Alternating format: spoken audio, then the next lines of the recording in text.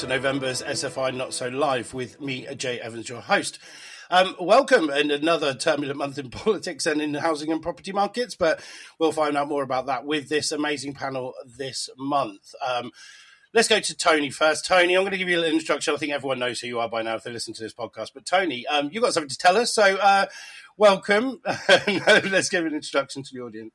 Yeah, no, hi everybody. Don't get too excited. I've just a slight change of job title name. Same old job, still looking after our intermediaries and making sure that they get what they need. But my new role is now Head of Business Development. There we go. Congratulations on the name change. We're joined by another industry stalwart, Mr. Phil Lawford. Morning, Phil. Morning, Jay. Let's have a little introduction from you as well, just in case there's any new listeners. Yeah, I'm Phil Lawford, National Account Manager for the Saffron, and I look after some of our key relationships. Wonderful. And our special guest this month, I don't think special's quite enough of a stronger word for this young man. We are very pleased to have with us Mr. Ray Bulger. Ray, hello, good morning. Quick introduction for our audience, I'm sure they know who you are. Okay, good morning. Well, I've been in the mortgage market for some while. I joined John Charcoal in 1989. And as a consultant, my job title is Senior Mortgage Technical Manager. Used to be Senior Technical Manager, but I used to get loads of spam emails from people who thought I knew something about IT, so he inserted the mortgage. I've been around a while, and prior to joining John Charcoal, I was an IFA for a short period, and prior to that, I worked in the stock exchange for about 18 years, primarily in the gilt edge and fixed interest department. So that knowledge of how the markets work has proved really helpful, particularly in volatile times like we've seen over the last few weeks. Well, it's an absolute joy to have you with us. Thank you so much, Ray, for joining us. And we will be tapping into that knowledge on some of these subjects today, definitely. So thank you again. So without wasting any time, quick, for those that are new to the podcast, we just discussed some of the biggest issues that we've seen in the trade presses around mortgages and the property market. We discuss them, we give our views. Just a little caveat, this is our personal views, not necessarily that of our employers. However, and also just remember that this is recorded at the end of October. So if you're listening any later than that, some of the discussion may be slightly out of date, especially the way the politics is moving in the last few months. So let's crack on to our first topic. It's from This Is Money, from the Daily Mail.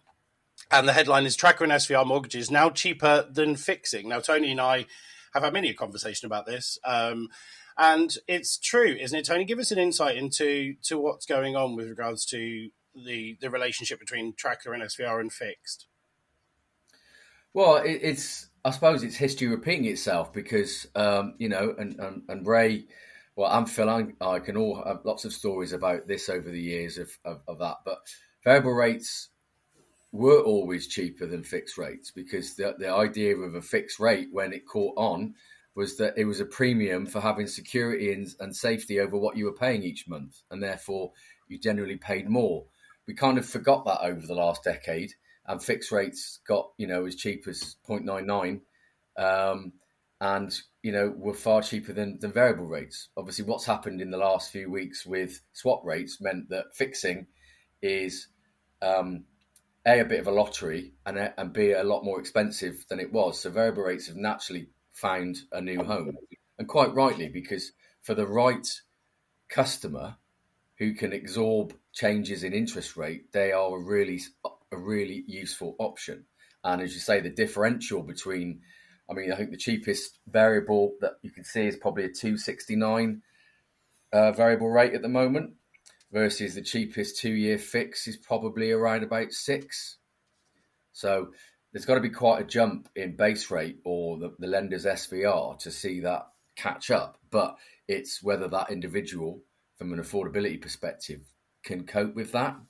But what we are seeing already is variable rate cost rising.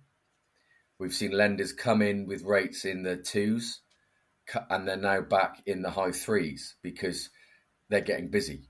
So that's naturally seeing that rate go up in order to slow that market down as well. So it's an interesting time, but we're also now seeing fixed rates dropping than where they were even 2 weeks ago. I think Skipton have reduced their rates by 0.6% in certain rates today. So there's winners and losers in this. But yeah, variable rates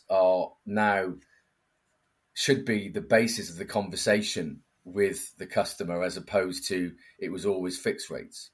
But I'll let the others come in on this because they've got far more knowledge. I'm going to come to you, Ray, first on that, actually, just talking about the relationship with fixed rates, certainly over the last decade. Do you think we're now going to see that fundamental shift with brokers now paying much more attention to trackers and SVRs? Well, I certainly think that conversations these days need to consider whether the client should have a fixed rate or a floating rate, whereas until recently, the question was how long should you fix for? So that's a very different mindset. And it doesn't help when our recently departed Prime Minister doesn't understand how mortgages are priced. Those of you who followed the hustings and indeed saw her trying to justify her actions since will have seen her say that the Bank of England fixes mortgage rates. So, she clearly either didn't understand that it's the market that fixes mortgage rates when you're talking about a fixed rate, and the Bank of England only influences, admittedly very heavily, the cost of mortgages when it's on a variable rate. Understanding how mortgages are priced clearly will help advisors to give clients a bit of insight as to which route to go. But if you look at gilt yields, which are the major influence on fixed rate pricing, which then, of course, feeds through to swap rates, and that's effectively dictating the cost to lenders of money they're going to lend on a fixed rate. You can see that the gilt yields have fallen right back to even lower than they were prior to Kwarteng's mini budget. So I think we can expect to see some quite significant falls in the cost of fixed rate mortgages. They've started to come down, but they haven't fallen very far. And so with the cost of funds way down, there's plenty of scope for rates to fall further. Now, of course, one of the problems lenders have is that even if they can afford to drop their rate because the cost of funds is cheaper, if they drop it to become market leader, then they're going to get flooded out with business and their service levels falls. So there's a whole raft of factors which influence pricing. But certainly at the moment, if I had a client who absolutely had to get a mortgage today, I would say look for a variable rate of some sort. Perhaps a tracker deal with no early repayment charges so that you can opt out when the time is right to fix, because I'm sure there will be a time that's right to fix at some stage in the future. We just don't know when. Equally, there are quite a few lenders who offer discounted or tracker rates with what we call a drop lock option, whereby even if that deal has early repayment charges, you can switch into one of the lender's fixed rates without incurring the early repayment charge. So that's another thing to look out for. Some lenders offer that, others don't. And of course, one sees the majority of discounted rates are only for 2 years. There are some that are longer, but 2 years is probably long enough, because I think within a 2-year period we'll be much better placed and we'll know exactly what's going to happen. So short term, if you have the luxury of being able to wait to get a mortgage because your current deal's not ending for a few months, for example, then I'd say hold on, because you'll have the choice of some cheaper fixed rates. We know that, we pretty well know that bank rate's going to increase on November the 3rd. We just don't know by how much. Indications are it's going to go up to about 3%. That's clearly going to push up the cost of tracker rates by definition, and probably most discount rates. So as the cost of fixed rates falls and the price you pay for a variable rate increases, what is currently a very large gap is going to narrow. So in a month or two's time, the advice might be very different. But at this point in time, I think it's premature to lock into a fixed rate. Phil, just coming to you. Thanks, Ray. Phil, just coming to you on that. You're working with the brokers at the moment, and you're out in the field. Has there been a fundamental shift? Are you seeing this change now, and a lot more inquiries for different types of products? Yeah. The sort of sentiment there is for more experienced advisors, it's almost back to how it was pre credit crunch, before we were in this benign rate environment. But we're certainly seeing more. I'm certainly seeing more conversations around the benefits of having a variable rate where that differential is significant. Particularly if the gap's around about 2% at the moment. I mean, I'm guessing again, Ray's probably really good to comment on this. I'm guessing the market's probably already priced in a 1% increase already, and that's probably reflected in the swaps now. So it's going to be really interesting to see how it goes. But yeah, there's definitely seen that sentiment switch there with broker conversations to more variable rate products. So more open to it. Right, coming back to you on your experience of the markets, to be honest, you just mentioned briefly in what you were saying in the last comment about the markets sort of improving since Liz Truss has left office and Rishi's come in, and the outcome, I mean, it's not here yet. It was supposed to be Monday, but it's coming on the 17th of November with this midterm. Do you think we're going to see an increased improvement in the markets? Are they feeling more confident in your experience and from your knowledge? Do you think we can see a bit of positivity for the next few months? Yes, I think there's very clear signs that the markets are feeling much more comfortable now. We've got, should we say, the grown-ups running the economy again. That's very evident just by looking at what's happening in the sterling dollar market and also in the gilt market. The fact that when it was announced that the mini budget, or whatever it's going to be called, the autumn statement, is going to be delayed, didn't actually cause the market any concern. In fact, gilt yields actually fell back a bit further. I think just demonstrates that the market has significant confidence that we're going to come up with a statement which is credible, and that clearly was the problem before. So we know that bank rate is likely to keep going up after the November meeting. So that clearly gets factored into gilt yields and hence fixed rate pricing, because the market's always looking ahead. I think the really interesting question, and it's difficult to be remotely confident of the answer to this, is when will bank rate peak and how long will it take before it starts to fall? So, the normal expectation when we're looking at a recession is that you'd expect bank rate to fall. But of course, we're in very unusual circumstances at the moment, and there's even more elements that are unpredictable than normal. But at some stage, inflation will fall back, not least when the big hike in energy costs falls out of the year-on-year equation. So when we thought that energy prices were going to be capped for 2 years, that was a good indication that inflation would actually have peaked in the last quarter of next year. Now we don't know what's going to happen, although gas prices have fallen sharply. But once the big increases we've seen in energy costs falls out of the year-on-year calculation, then there is scope for inflation to fall down quite quickly. And the Bank of England, of course, will be very conscious of that when they're setting bank rate. Great stuff. Thank you, Ray. Tony, just coming over to you really quickly. I've to finish this topic off, really. One of the discussions we've had a lot is a lot of people need a new product. There's a lot of fixed that are ending before the end of December. It's likely to say those getting a mortgage now are going to be a lot worse off than they would be if they perhaps had an extra year to play with. What's your advice to the brokers when advising these people? Well, it's just this.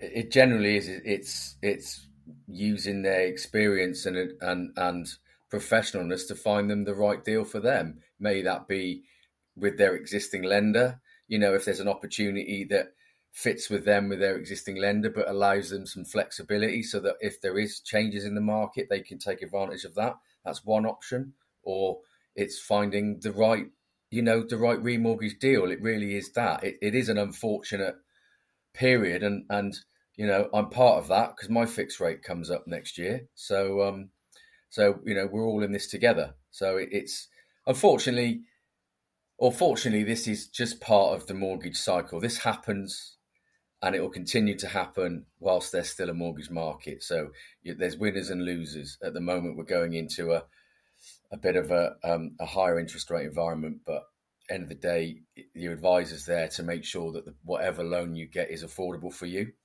You might have to cut back on other stuff, but that's unfortunately the cost of owning your property.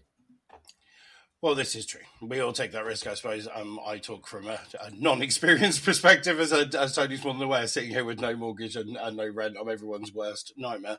Okay, so let's move on before I gloat any further to our second story. This one's brought to us by Mortgage Introducer, and the headline is L&G says it's a steady market with some changes into what's being searched. I chose this story because I found it's quite interesting. We often talk about the buoyancy of the market and what's going on. But the interesting thing in here was the shift in what people are searching for. Tony, you've had a look at the article. What were your thoughts on what was discussed? Is this a reflection of where the market's sitting? I'll be interested in, obviously, Phil and Ray's, but I was quite surprised in the amount of activity in the buy-to-let sector, because there's been a lot of concern over the last couple of weeks that buy-to-let, with the increased affordability hurdles of ICR when you're looking at doing a buy-to-let mortgage, are getting squeezed because affordability is going up. But there's obviously an awful lot of activity around HMOs. I mean, 53% increase. That was the one that caught my attention. That's what the story found quite interesting, was HMOs is a really good sign that there's investment in that sort of. You said the buy-to-let again, the two areas. It was quite interesting to see. That's interesting as well. Landlords using gifted equity as well went up by 32%. So again, generally, is that people who can't afford a residential mortgage but do have the ability to get onto the property market as a landlord, and therefore are looking at gifts from family. So maybe that's a new dynamic. So it's interesting, that, as I said, and no surprise as well, searching around EPC rating is growing. So, is that because of increasing costs? Yeah. Is it because of impending regulation as well, particularly in the buy-to-let space? Probably yes. So it's a mixture. We're into a different dynamic, later life searches are on the increase as well, which is again no surprise because that's a cost of living squeeze. Ray, I'll come straight over to you then on that. Since Tony gave a really good analysis of what's in the story. What were your thoughts on it? What do you think is influencing this change in search criteria? Well, the first general point I'd make is that when you get stories like this, they always quote percentages. And so we don't really know how significant these changes are. Now, if you had 3 searches last month and 4 searches this month, that sounds fantastic if you just quote the percentage, 33% increase. So it would actually be quite helpful if Moneyfacts and L&G and anybody producing these sort of figures stipulates that they're only basing it on situations where there's a minimum number of transactions, something like that. So that will be my first caveat.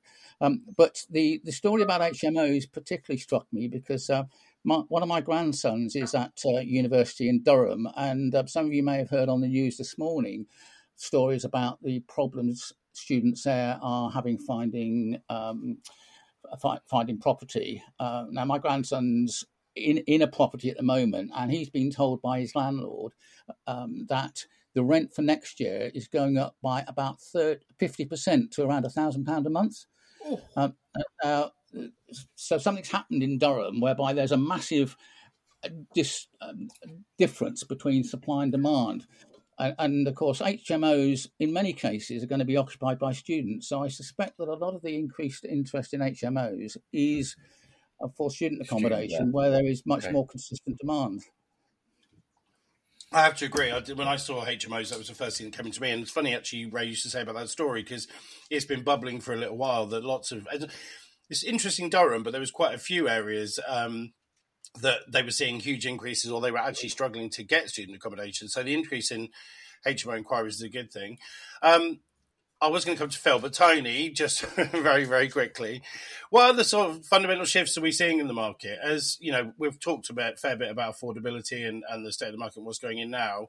Are you seeing any sort of specialist products seeing increases? We talk about first-time buyers quite a lot, and we're going to talk about them shortly, but there are alternative products out there. Is it that people are now starting to to look. You said it, you said it briefly in your comment just now with regards to people looking at alternative ways to fund it and to fund and to look after. What do you think is a fundamental change, if you like, in products that are being inquired about? I still think it's as long as there's fundamental change, because we're in such a state of flux that it's very hard to pin a trend on anything at the moment. What has been rising even before the mini budget and meltdown was obviously the amount of searches and requirements for adverse credit, as the cost of living is started to ramp up. That we've seen that going up, or consistent feature in sourcing over the last 12 months, and probably increasing. So there's a big article from Lloyd's yesterday who've massively increased their provisioning for bad debts. So they're seeing the optimistic side, not. So I think that's probably what we'll start to see more of. Again, people who have fallen behind with payments, but looking to remortgage, and therefore seeking, a lender that will consider that. So we're definitely seeing that increase. Do you think the lenders are going to suddenly become a bit more flexible? Do you think that it's going to be an issue? Generally they'll go the other way. Well, in my experience, the mainstream will go the other way, because you don't want that on your book. But for lenders like ourselves who are accepting of people who have made mistakes, we're not talking heavy duty or consistent mistakes, but have made a mistake and are now kind of clear of that, then yes, there was always going to be an outlet. But the pricing of those products, that's going to be probably the interesting factor, in whether those individuals are going to be able to afford such a loan. But there's always a home for somebody that needs one. It's just probably going to cost a little bit more and a few hurdles to get to it. Ray, do you have a wider market insight than probably any one of us do? Are there more and more lenders out there looking at adverse? As Tony's saying, it is an inevitability that some people are going to fall behind. And are those products priced fairly? I think there's enough competition in the market to suggest that they are priced fairly, and clearly it's a matter of judgment for any one lender, what their risk appetite is. I just wonder whether actually the big lenders will be allowed to be quite as strict as Tony is suggesting. I'm sure he's right that they would want to be, but bearing in mind we've got the new consumer duty rules coming in July next year, where lenders are going to have to actually take a look at providing good consumer service for the whole period of the mortgage, not just initially. I think there is going to be pressure from the FCA and possibly also from the government for the big lenders to be more accommodating than they might perhaps prefer to be. So obviously extending the mortgage term where that's possible, switching to interest only are the usual ways of doing that. So I think to the extent that happens, that's going to reduce the demand for people who do need to remortgage onto a specialist lender. The other factor which I think is relevant and very different to the situation we've had in some previous downturns, particularly the 1990s downturn, is that because of the growth we've seen in property prices over the last couple of years in particular, even if we see a fall in house prices of around 10% or so, which I think is likely, most people, even those who borrowed 95% a year ago, are actually going to still be in positive equity. And if they're in negative equity, it's going to be pretty small. So the ability of lenders to be more accommodating when there's equity in the property is clearly greater.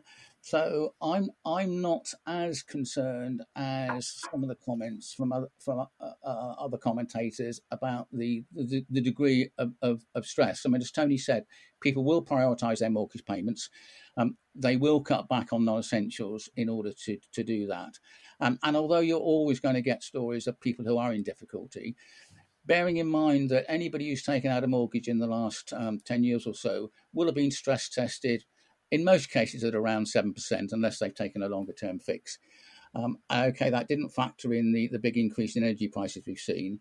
But I suspect whilst lenders will clearly sensibly want to increase their reserves, their bad debt provision, we will probably end up seeing what we saw after COVID. So back in 2020, all the big lenders significantly increased their bad debt provision because lots of pain was expected, unemployment, etc. And then they ended up writing back those bad debt provisions in 2021. So when you're looking at lenders' P&Ls, actually, one of the biggest factors influencing the P&L is how much the lenders are increasing their bad debt provision or how much they're writing it back. Yeah, true. Yeah. Brilliant. Thank you, Ray. As insightful as ever. That was really useful. So lots to talk about on that. Welcome back, Phil. So we are now moving on to our next story. It's a bit older than the previous ones, but I did that for a reason. It's from The Guardian, and this was related to the pullback on the 95%. And, well, as they put it, first-time buyer-friendly mortgages, with 137 products available. This is on the 24th of October, by the way, against 353 in December of last year. I've brought this story out. It's a little bit old because actually there's been a lot of people coming back in, and I wanted to have that conversation, certainly with you, Ray, with your experience and Phil in the field.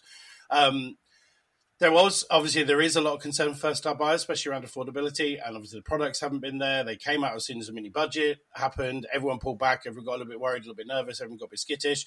But we are seeing those products coming back now, Ray, aren't we? We're starting to see lenders coming back to their 95% and a little bit more, certainly more first-time buyer-friendly products. Yeah, absolutely. 95% mortgages didn't disappear from the market, of course. Just the number available was significantly reduced. And as you say, they're now coming back.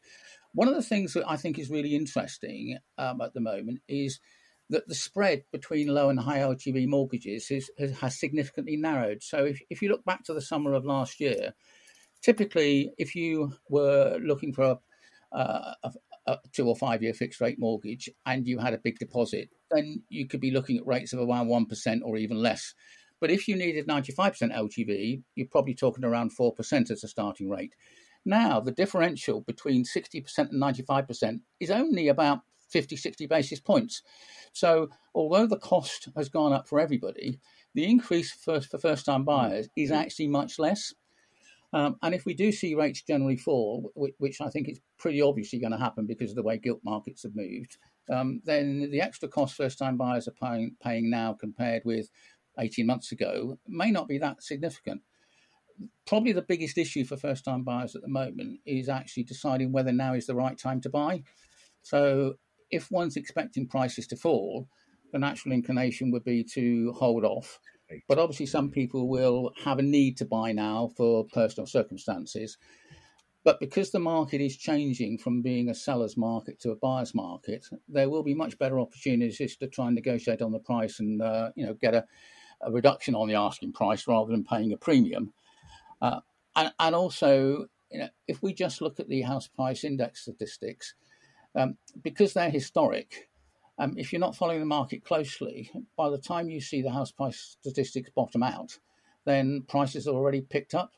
So I think for first-time buyers, the key challenge is to look at the market in the areas you're thinking of buying carefully, get a good feel for the market so that you can have a good understanding of when the right time to buy is, if you've got that flexibility, perhaps because you're living at home. And at that stage, if you can buy at the right price, saving 5 or 10% on the purchase price will actually be much more important than worrying about 1% difference on the mortgage rate. Phil, I'm going to come to you in the field. First-time buyers having a tough time. How's it been dealing with brokers? You're working with brokers all the time. How's it been, and how's the market feeling for those now? Is it feeling as rough as the media are making out? And we were obviously picking up media stories, and we have this conversation often that there can be a lot of inflammatory language and maybe slight exaggeration. Is it really that bad? No, not at all. The sentiment there is that, the fundamental factor of supply and demand of property and the desire for home ownership in this country is still there. That's not changed. There's not enough properties being built. Ultimately, that's the big issue, and that's not changed. Yeah, all of Ray's points are completely right, and I agree with everything Ray says. But in terms of on the ground and in the market with brokers, that people still want to buy houses and they still need a mortgage for it, and it's quite the media do like to play up sort of stories and sensationalise stuff. I mean, there was that, I don't know if it was the BBC, there was that woman interviewed and she reckoned she'd had a rate pulled that was, I know, really ridiculously low, and the lender had changed it to 10%. Unless the circumstances were so specialist and so unusual, it just didn't run. Just a little bit of a caveat. I'm pretty sure that was on. So things like that need to be called out. That was on Question Time. I don't know if I believe their audience, but I agree with you. And they made such a story of that, didn't they? I think there's been a bit of sensationalism there, and because it makes a good story, doesn't it? So things are, I think, a lot more calmer and measured there out in the field, but with brokers and consumers. Yeah. But it is a problem, isn't it, Tony? We've had this conversation on many other. Phil and I like to rant a fair bit about this, but we're not building enough houses, are we? Let's face it. Let's use the swear word that we try not to talk about because it stirs everyone up. But Brexit has caused a little bit of a problem with regards to supply costs and other things. So, do you think the property market's got a chance to re-energise now the government's had another kick up the bum? We've got the adults back in. Well, it's been trying to re-energise since 1979, Jay. That was the last time we built enough housing to meet demands, and that, funny enough, period ties in with when we stopped building council houses, basically.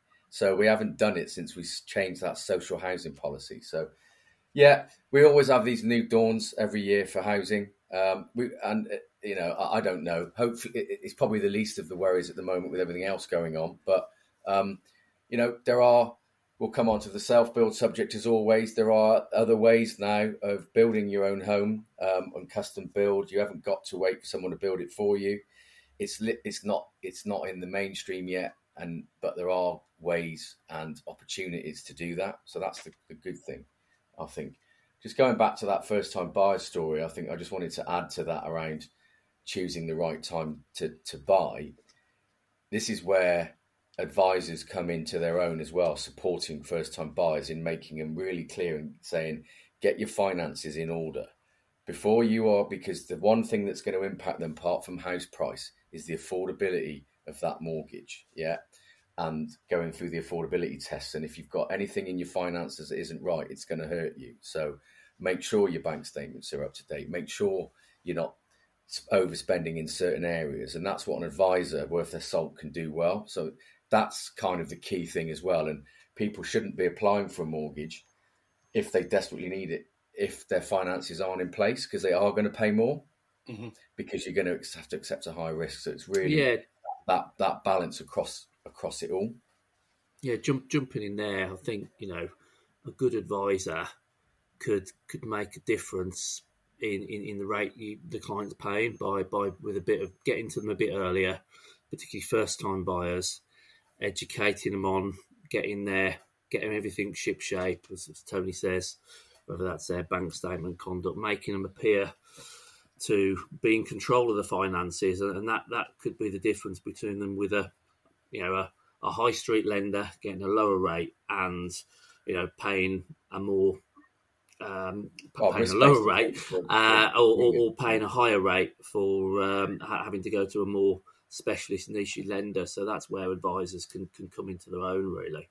Yeah. I think that's why you guys exist, why brokers exist and advisors exist, is because we need that. And I think for a first-time buyer, if your parental influence tells you, doesn't it, or peer influence says, use a broker. So, Ray, coming from your years and years of experience, for the younger brokers in the audience, how can they let their audience know? How can they let people know that they are, the advisor to go to for first-time buyers? Because it is really, really important that first-time buyers get the best possible advice. How the brokers approach that when trying to get new customers? Well, my first piece of advice would be actually get your solicitor and your mortgage broker lined up, choose who you're going to use before you actually start actively looking, because once you start actively looking, the estate agents are going to try and cajole you into using their in-house advisors. And it always seemed to me to be rather bizarre that if you are engaging into a contract with somebody, you should use a professional recommended by somebody on the other side of that transaction. And there may well be things about your circumstances that you would prefer the estate agent not to know. For example, you might say, well, the maximum price I can afford is X. And if they're also advising you on the mortgage, they might know it's actually X plus something. So choose your advisors in advance. Make sure, obviously, on the mortgage front, you're using an independent stroke whole of market broker. And I always feel that the best way to find a recommendation is to talk to friends and colleagues who've used brokers in the past and find out who they would recommend, and equally important, who they would recommend you avoid. Nothing better than personal recommendation. And although obviously, it talks to our book at John Charcoal, because we do get quoted in the press quite a lot, the brokers you see quoted in the press will be brokers that the media trust, certainly the mainstream consumer media, because they don't want to be quoting people who subsequently they're going to have concerns about. So that would be a fallback position. But my first choice would be talk to friends, relatives, business colleagues. Most people will know somebody who's used a mortgage broker in the past. So that's a really good way, I think. The other key thing is you need to decide whether you want face-to-face advice or telephone/internet advice. I think for most first-time buyers, it makes sense to have face-to-face advice if you can find a broker suitable that's convenient for you, either work-wise or where you live, because there are lots of things cropping up during a purchase which you won't even be aware of. And one thing that's really important for a good broker to understand is the soft facts. So it's all very well going through the fact find, and that's clearly critical to get the detail. But actually understanding all the soft facts will improve the likelihood that the broker's going to make the right recommendation. And I think that's much easier with a face-to-face meeting. I agree. I'm a big fan of face-to-face.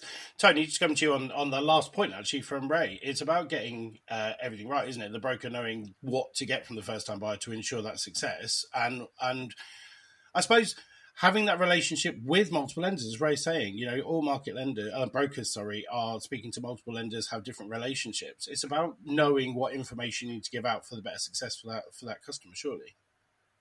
No, it is, and it is a challenge for brokers, especially ones who use a diverse range of lenders, because you've got to know how all of them work, But I would always, I would say that's where the power of your BDM comes in. If you've got a quality BDM that you can trust, who is contactable and gets back to you and is honest and straightforward, then that does make the difference. We all have websites with loads of great information on as lenders, but really it's that trusted relationship with your BDM or the phone team of, what, I'm not sure, I'll give them a call because I know I'll get a straightforward, honest answer and I'll be clear. That's worth its weight in gold at the moment as well. As a BDM, Phil, your advice to brokers for first-time buyers, what sort of information should they be expecting to give them the best success, especially around affordability? Yeah, it's just not. I mean, very often myself and my sort of BDM colleagues, we're quite often called in when things haven't always gone to plan, and very often it's stuff that probably could have been avoided, like typical like.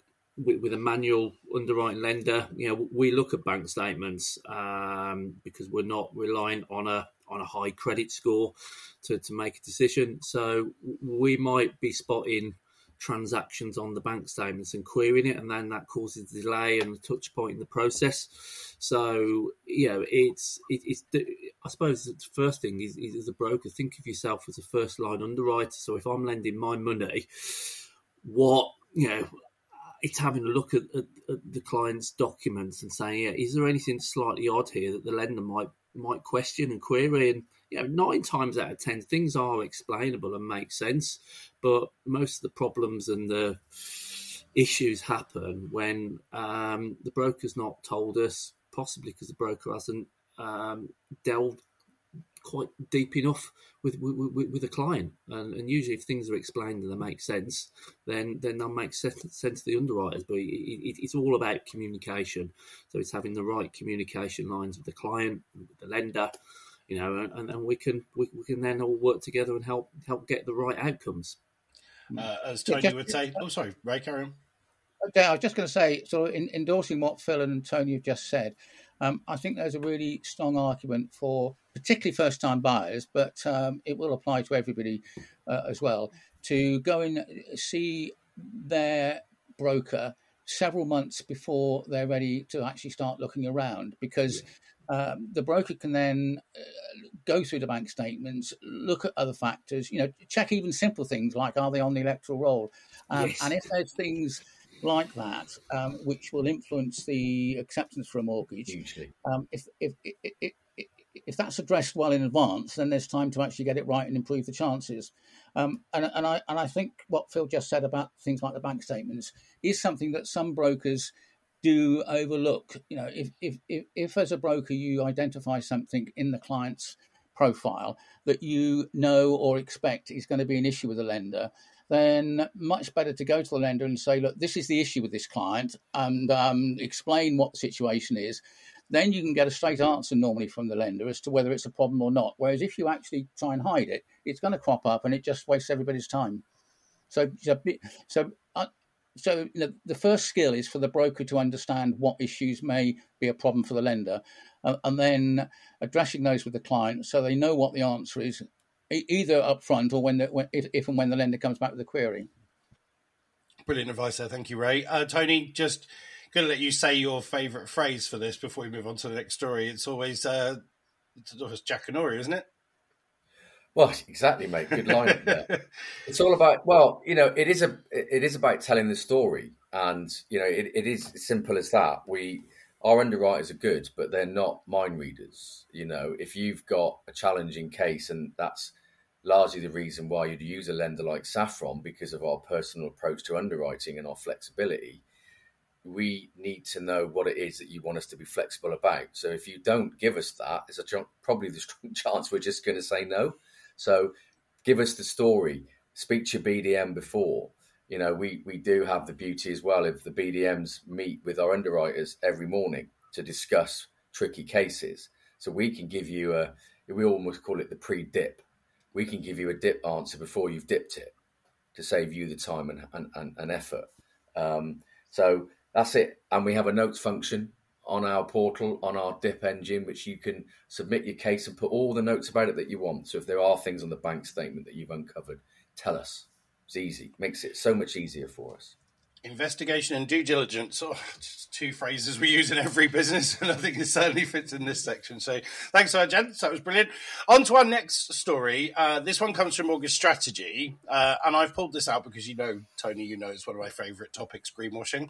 The FCA are due to crack down on greenwashing, or are starting to crack down on greenwashing. Now, this is a part of the wider, as you mentioned earlier, Ray, the consumer duty, but this is just the FCA starting to flex its muscles a bit now. But this really interested me because it's talking about, green, sustainable, ESG, all these elements in our sector, and saying, look, we need to pull out on this. We need to start being serious. Now, I wanted to use this as a wider discussion. Ray, again, your background and your experience on this will be really useful. The same with Tony and Phil.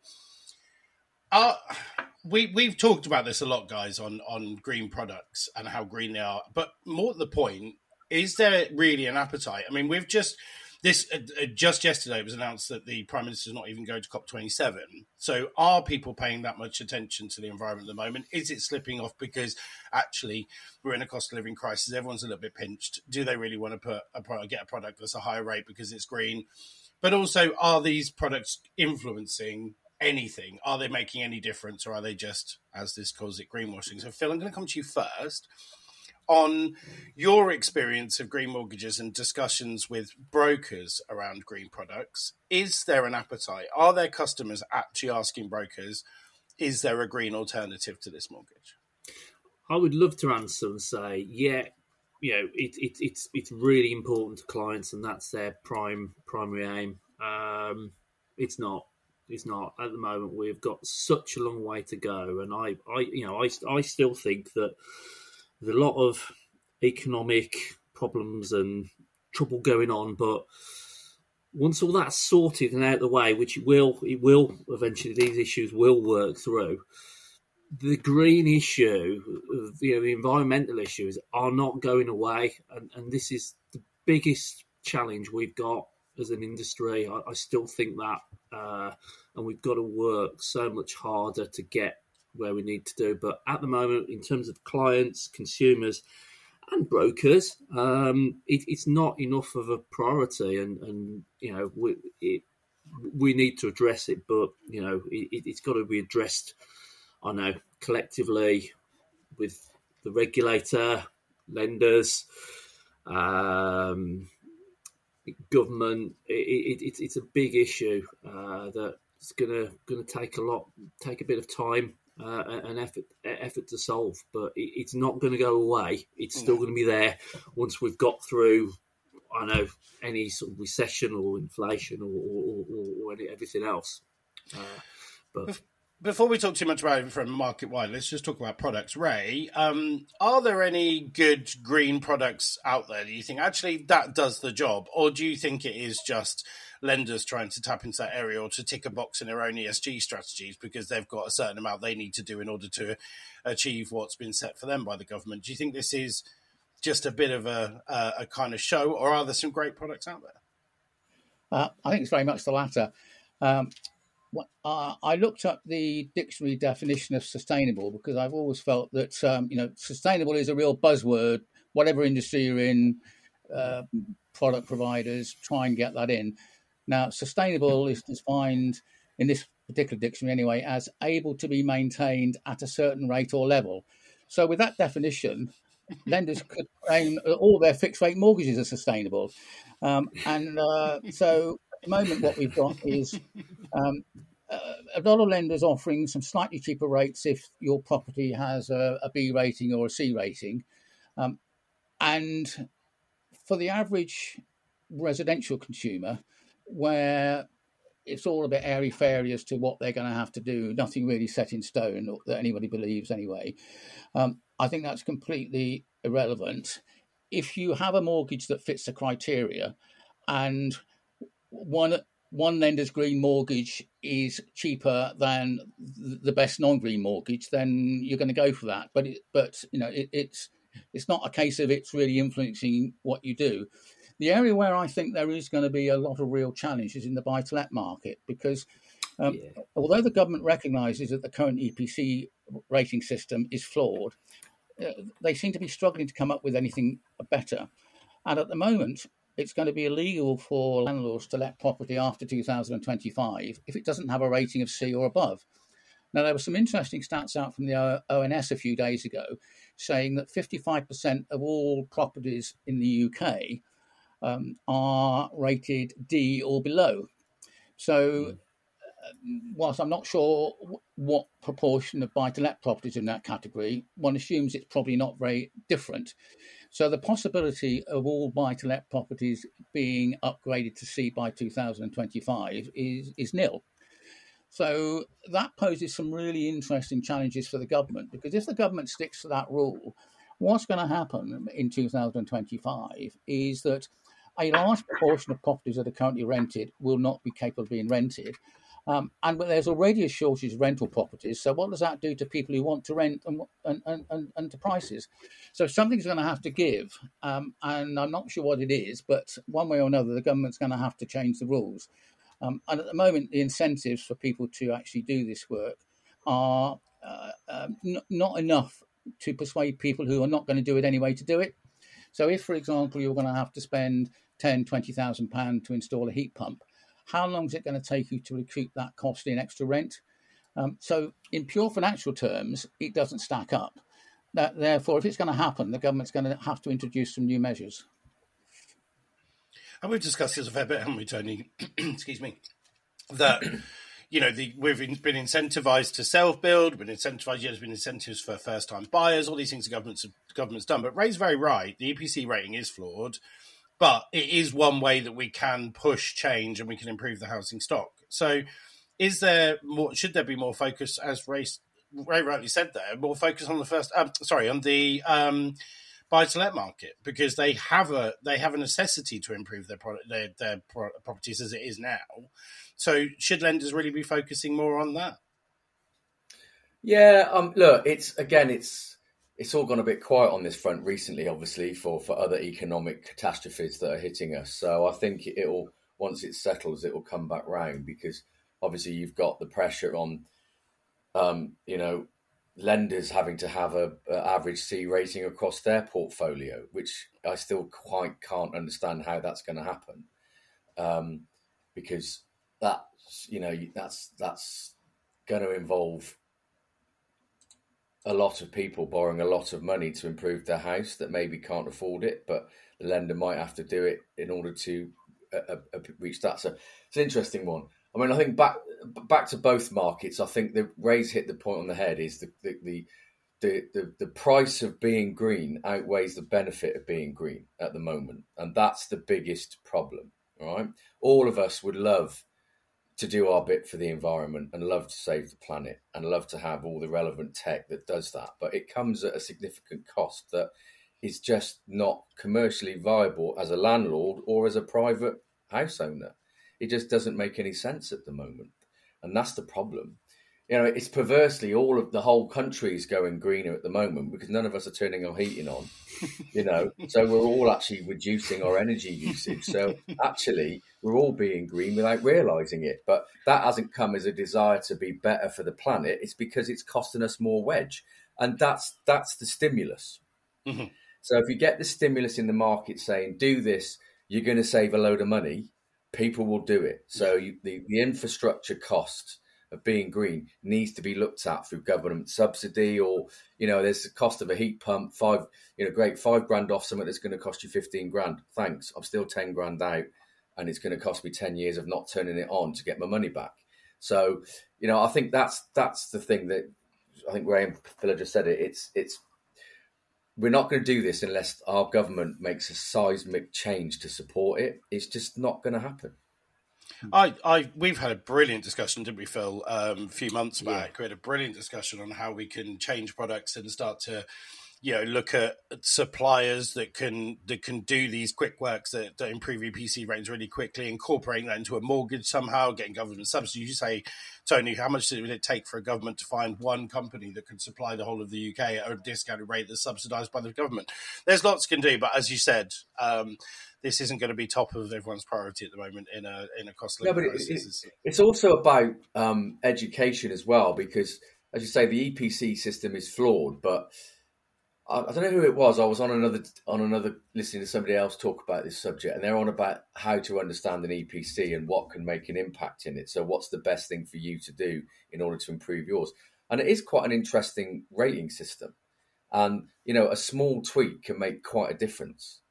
So I think, again, there's this public awareness of what is EPC.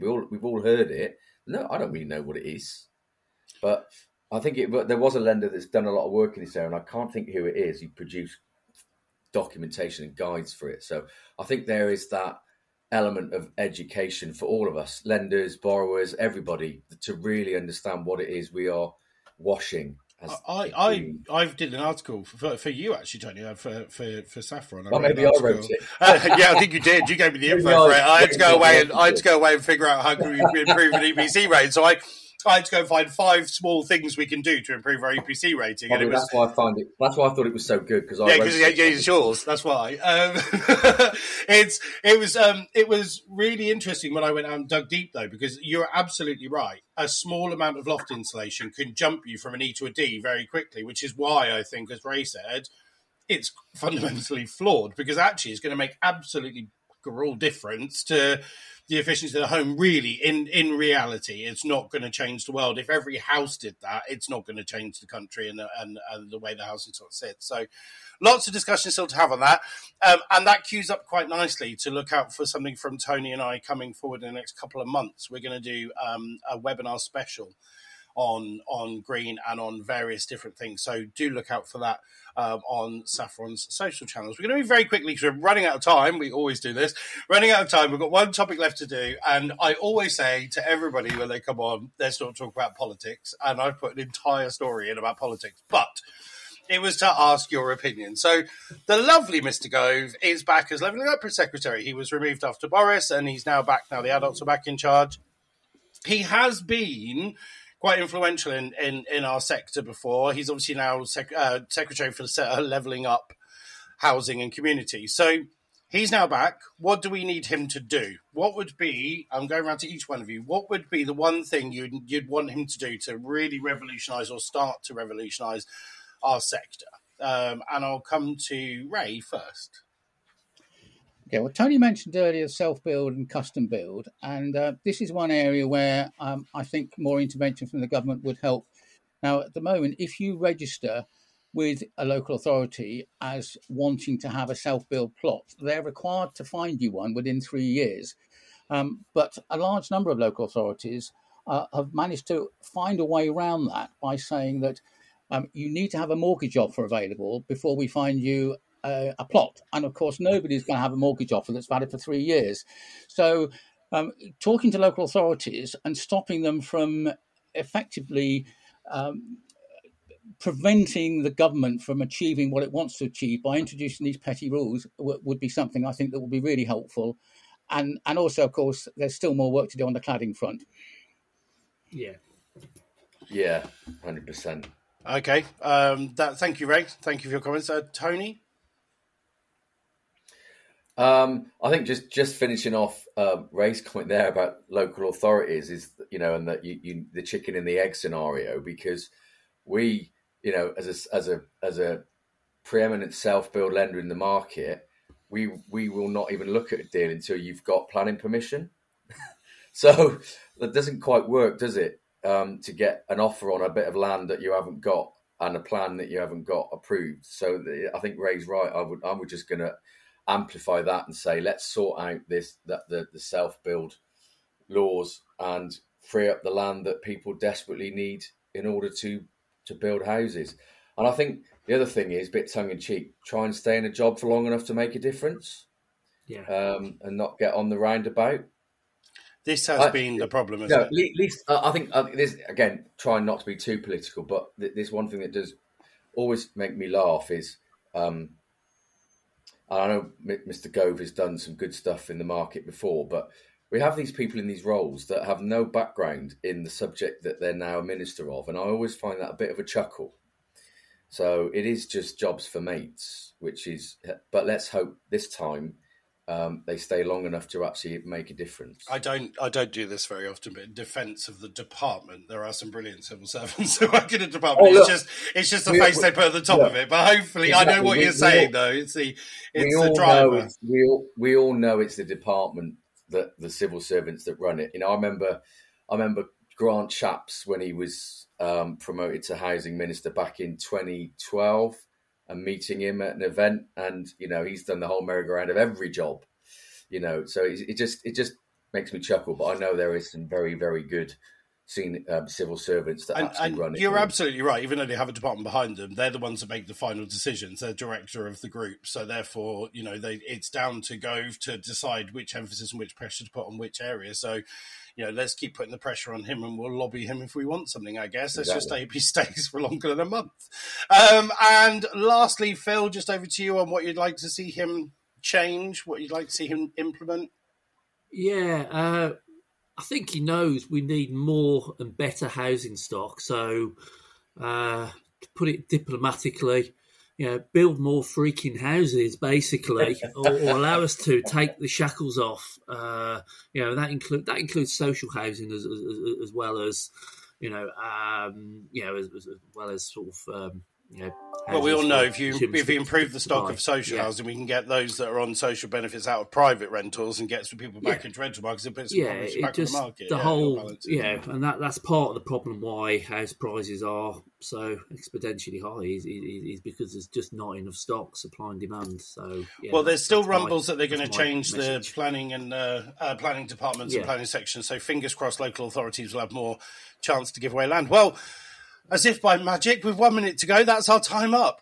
So just enough time to say a massive thank you to Ray. Ray, you have been absolutely phenomenal on the podcast today. It's been great to have somebody with your experience. So thank you so much for joining us. Yeah, thanks. Thank you, Ray. Brilliant. Pleasure. And good to meet you, Phil and Tony, again.